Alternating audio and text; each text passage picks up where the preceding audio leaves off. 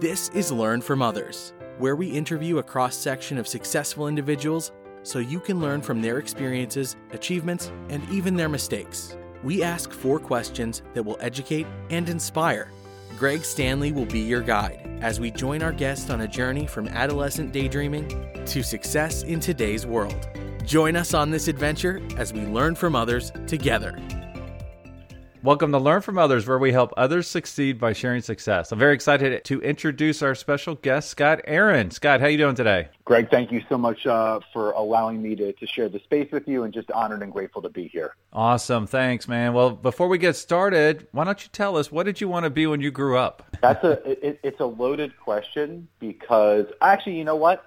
What I wanted to be when I wanted to grow up when I was a kid, I wanted to be a professional basketball player. And that was before I realized that being 5'9", white, and Jewish did not play to my advantage. But up until I realized that, I wanted to be a professional basketball player. Could you dunk? No, not even close.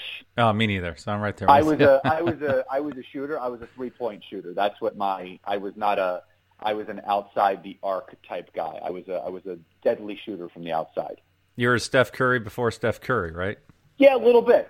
He's following in my footsteps right now, yeah. There we go. Let's go with that. Well, what were some of your favorite subjects or hobbies while in school? Public speaking. I remember taking a public speaking course my senior year of high school and my sophomore year of college. And I was a very sociable person, so I loved speaking in front of people. I never got nervous doing that. I always loved engaging crowds. And from a more educational standpoint, still am to this day always intrigued by history. I love knowing things, and I know a lot of facts about things that a lot of people maybe wouldn't know. It's just it's useful, but sometimes not useful things. But there's something like when you learn about history of something or the meaning of how something got started, it's so amazing because that was a present moment at that time where it wasn't history yet. And I love the fact that history is being made every single day and we're living in those moments. Yeah, that's really great. I have a lot of useless facts around cars, as you'll find in a little bit. Cars are one of my passions too, so we'll definitely hit it off there. Awesome. Well, what was your first actual real job where you got a paycheck and felt like you had some responsibilities? Yeah, I mean, I wouldn't call it I had responsibilities. My parents wanted me to get a job, so when I was 15, I started working at a local tchotchke shop that sold, decor for houses and cards, and then they actually had a whole section where they did dry fruits and candy. And my job was actually to bag and weigh the fruit and candy. And I guess I was really good at it because the owner told me I was the fastest bagger he'd seen in 20 years.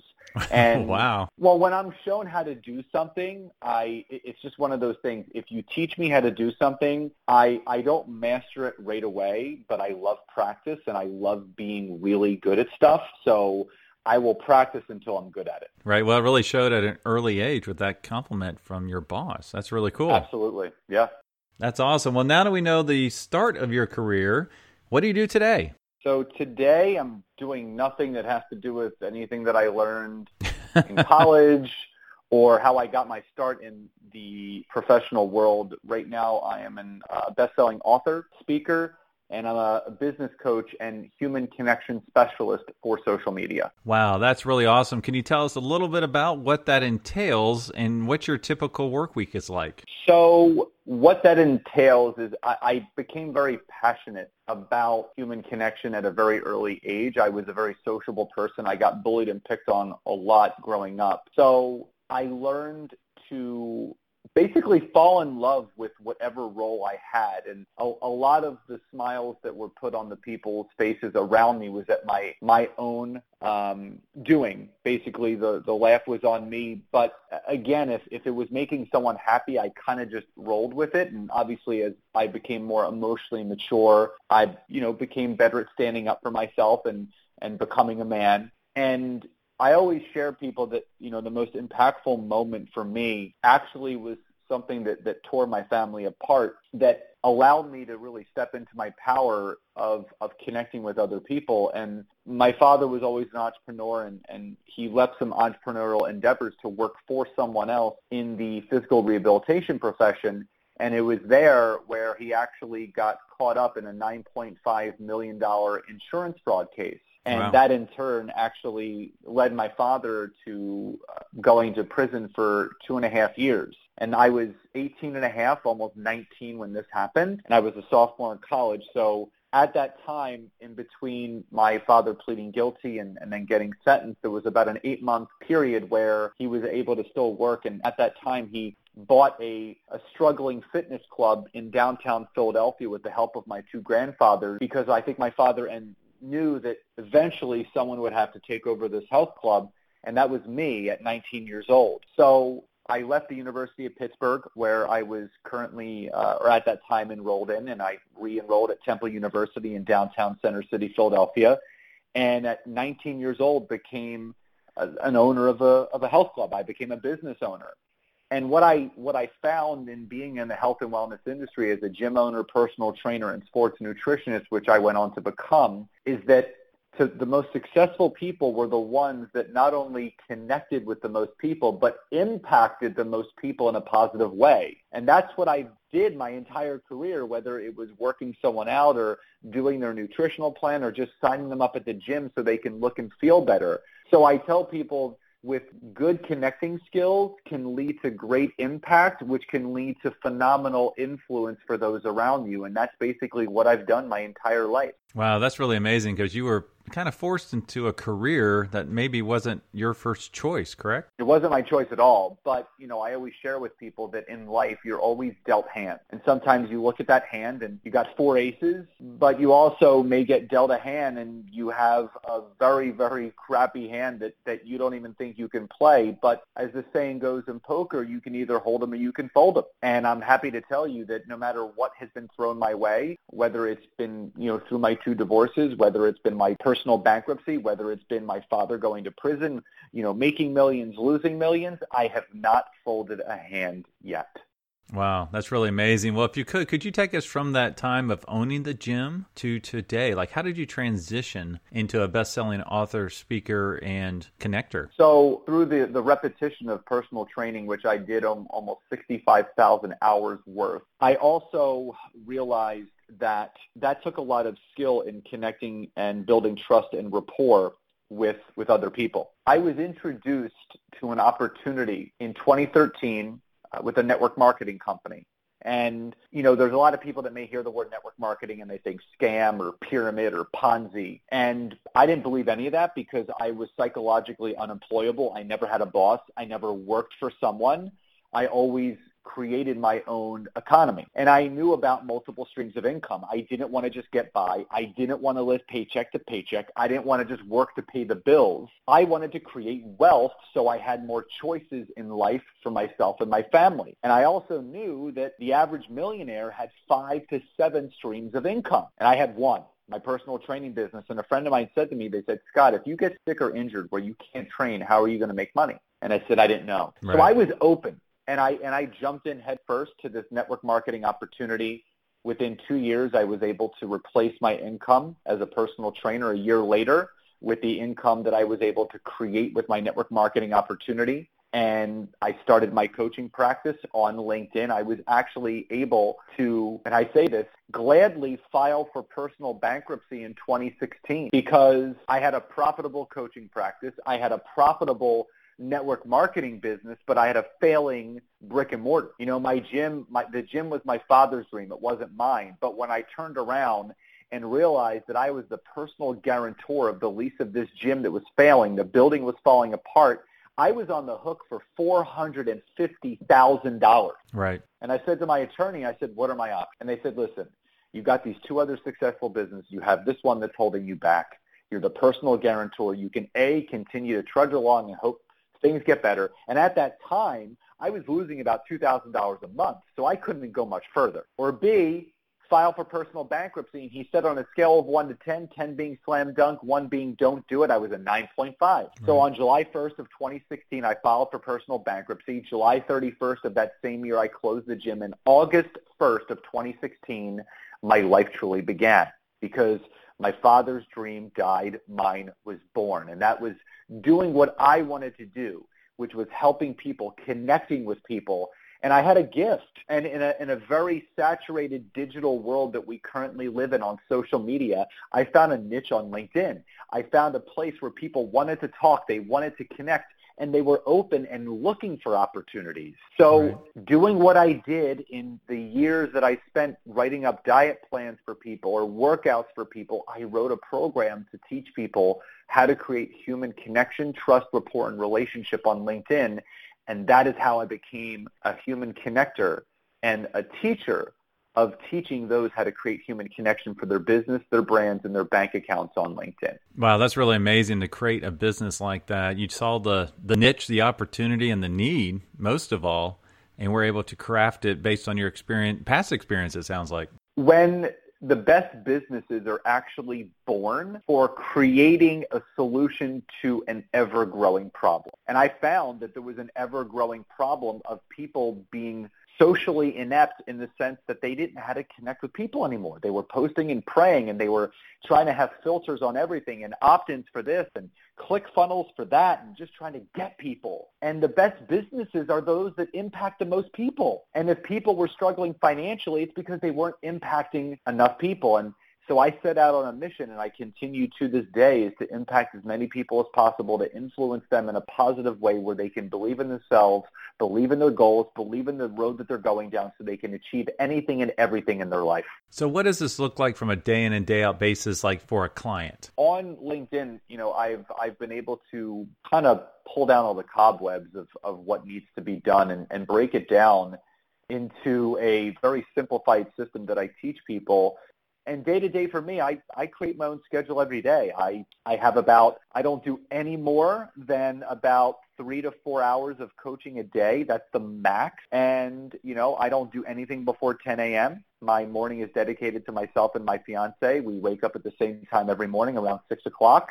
We go to the gym, we work out, we go back, we have coffee, we make breakfast together, we talk about our day, what we're grateful for, and we begin our days at 10 o'clock. And I don't really do anything past 7 or 8 because, we like to unwind and watch a documentary or watch a TV show that we're into. And that's literally how I spend my day. I'm going on vacation next week for a full 7 days with my fiance and my son. And I live life by design. And that's the way that everyone should be able to live life. Yeah, that's really, really great way to look at it, and a great work-life balance you have there for sure. As a reminder, you can check out all previous episodes at learnfromothers.org, and if you are an educator or a student, you can search for podcasts by Career Cluster. So Scott, we learned what you wanted to be when you grew up, which was a basketball player, which did not happen, unfortunately, and we learned what you do today. So looking back, what would you do differently? Nothing. I can't change the past. I can only focus on what hasn't happened yet. And life happens on purpose. Life happens for a reason. So I am grateful for every single thing that I've had to experience, learn, and grow from. So I would not change anything that has happened to me for anything. That is saying a lot, because you had a lot of obstacles and difficulties there, but it looks like you learned from them and you moved on and became very successful because of those experiences. With great lessons comes great experience. And the more experience that you become, and I share with people all the time that your failures will always open the doors to your successes. There's no way to learn how to succeed until you learn how to fail first. And the last thing that I always tell people is that there's millions of ways to learn how to succeed, and there's only one way to fail, and that's to quit. And that is not in my blood. I will never quit. I will always find out a way. And someone asked me the other day, they said, Scott, how would you describe yourself in one word? And I said resilient. So I will always find a way to overcome. No, that's a great word for you for sure. Well, let's talk about the person who would like to do what you do, which is very interesting because I don't come across many of these. A human connector specialist or human connection specialist. What advice would you give them? My advice is this, and you can't, and I'll go back to something I stated earlier in the episode. Everyone is looking for the shortcuts, the quickest way, the easiest way. And Les Brown states it best. He said, those that take the easy road end up creating a hard life. Those that take the hard road will create an easy and free-flowing life. So I am always willing to take the hardest and longest road possible to create the best life possible. So if you're that person listening to this and you're doing ClickFunnels and you're doing all these email opt-ins and you're just trying to get people, it's not going to work. No matter how advanced social media and technology become, it's still based around one thing, and it's connecting with other human beings. And there's no opt-in for that. There's no ClickFunnels for that. There's no email campaign for that. You have to get in the trenches and you have to do the do to create the most impact, which if you want to create a lot of influence, if you want to create a lot of income, it's based on how many people you can impact. So again, the people that do the most will create the most and will impact the most. So there is no shortcut. Take the longest route possible because life is a marathon. It's not a sprint. If you sprint, you'll get burnout. You'll stop. If you treat it like a marathon, you will keep going no matter what. Right. And speaking of which, are there any current projects you're working on that you would like to share? Because it sounds like you probably have quite a few. Yeah, I'm working on a third book right now, and I also have a membership site that I'm retooling and getting ready to relaunch, and those doors will be opening up in the later fall. I'm preparing for a couple of keynotes that I have coming up in September and October. And it's just one of those things where I'm always looking to impact people with my voice, with my knowledge, and just my presence. So just working on more public speaking, working on more keynotes, and really working from the one-to-many aspect on stage, impacting the many in the audience. That's awesome. That's really great. Well, as with most journeys, success largely depends on reliable transportation. And we don't know each other, but I'm a huge car guy, and I understand you are as well. So could you tell me, what was your first car? First car was a silver two-door Acura Integra. Oh, those are nice. Yeah. Those are quite the collectible nowadays. Yeah. I mean, well, it was the base model, not the RS or the Type S, but it was a great car. It was called the Silver Bullet. Well, what's your dream car? Porsche 911. Oh, nice. I'm a Porsche guy too. That's awesome. Is there any particular 911 you want? It's funny because I have a friend that has he's got a Porsche 911, the GT2 RS. I mean, wow. Here's the thing. It's got to be drivable. And what I love about the regular 911, listen, I mean, whether it's the 911 4S, the 911 Turbo, I love the regular 911 because, and I test drove a couple because, you have to sit in it before you get it.